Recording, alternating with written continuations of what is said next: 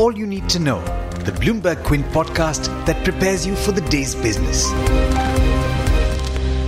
Good morning. You're listening to the Daily Morning Update from Bloomberg Quint, and I'm Alex Matthew. Today is the 8th of April. The number of COVID-19 cases in India rose to 4,789 as the government mulls whether or not to extend the 21-day lockdown. India added 508 new cases yesterday. The death toll rose to 124, while 353 people have either been cured or discharged, according to the Health Ministry website.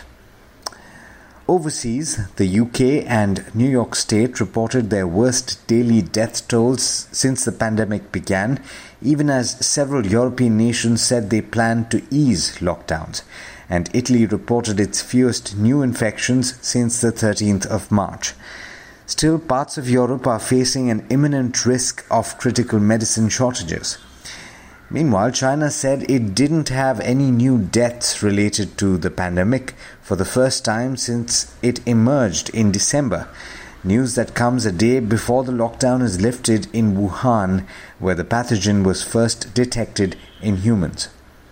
And speaking of ending lockdowns, a panel of Indian government ministers has reportedly advised Prime Minister Narendra Modi to partially lift the ongoing lockdown here in India.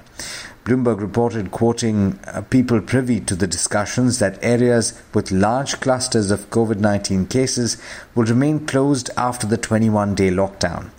The panel, headed by Defence Minister Rajnath Singh, recommended cities can open markets on alternate days after the 3-week period ends, and states can allow harvesting of crops across the country. Meanwhile, as a fallout of the current scenario, Indian state governments, which are strapped for funds as they seek to counter the fallout of the COVID-19 outbreak, saw borrowing costs spike at the first bond auction of the current financial year. Bond yields have spiked on fear that the centre and state governments will have to borrow more to fund expenditure related to dealing with the virus, despite the fact that the RBI has cut policy rates and flooded the system with liquidity. In the banking space, State Bank of India on Tuesday said it has cut the marginal cost of funds-based lending rate by 35 basis points across all tenors from the 10th of April.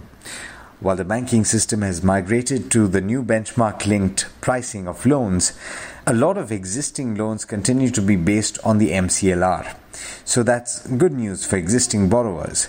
You should check with your bank about lowering the rates on your existing loans if you've got a loan running. A class action suit has been filed against some drug manufacturers, including Aurobindo Pharma and Emcure Pharmaceuticals, in a US court for allegedly concealing facts about the presence of a cancer-causing agent in metformin medicine. In international news, the world's largest oil producers are inching closer to an unprecedented global deal to rescue the energy industry from collapse after the US said production will drop dramatically. While the forecast reflects what President Donald Trump has called an automatic reduction by US explorers and not a commitment, it paves the way for Saudi Arabia and Russia to coordinate output cuts at tomorrow's virtual OPEC Plus meeting. On Friday, they'll seek cooperation from other nations in a Group of 20 conference. Brent crude is back above $30 per barrel and in fact was trading at $32.6 last I checked. In international markets, US equities ended marginally lower, with the Dow and the S&P 500 losing a little over 0.1% and the Nasdaq declining about 0.33%. In the Asia-Pacific region, markets are taking their cues from the US, with all three early risers trading in the red. And with that, it's over to Agam Vakil for the trade setup for the day in India. Morning, Agam. How are we looking today? Good morning, Alex, and good morning, listeners. Well, the SGX Nifty is indicating a little bit of correction today, so we wait and watch as to how the open pans out, but there could be some amount of weakness, at least as far as the first half an hour of trade is concerned. Let's moving on to stocks. In news today, a class action lawsuit has been filed against some drug manufacturers, including Aurobindo Pharma and Emcure Pharmaceuticals, in the US court for allegedly concealing facts about a cancer-causing agent.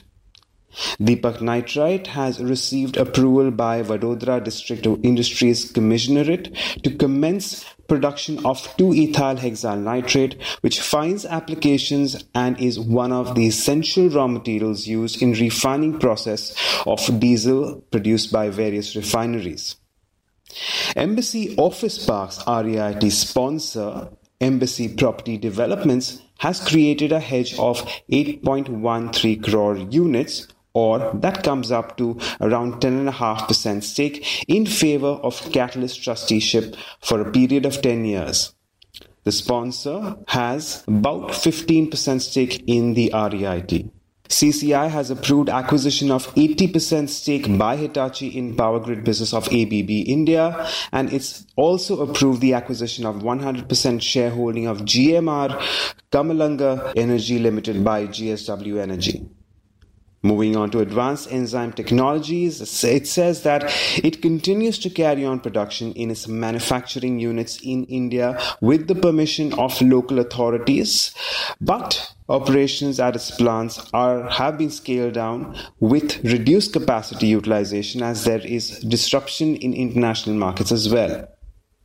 Galaxy Surfactants has also partially resumed operations of its plants with effect from April 6th, and Viatec Vabag finally has secured a 5-year operations and maintenance contract in AMAS sewage treatment plant in the Kingdom of Bahrain for 90 crores.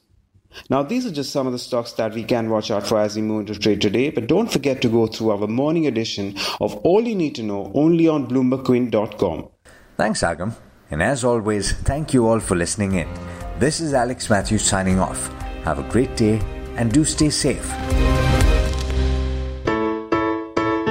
I hope you enjoyed listening to All You Need to Know. Did you know that you can listen to the show on the IVM Podcast app? On the IVM Podcast app, along with this, we have a number of other shows which you think you'll enjoy. Listen to Cyrus Says with Cyrus Brocha as the host. Listen to Paisa Vaisa with Anupam Gupta. The Scene and the Unseen with Amit Verma, or Shunya One hosted by Shiladitya Mukhopadhyay and myself. Check out the IVM Podcast app to get more talk content that you will enjoy.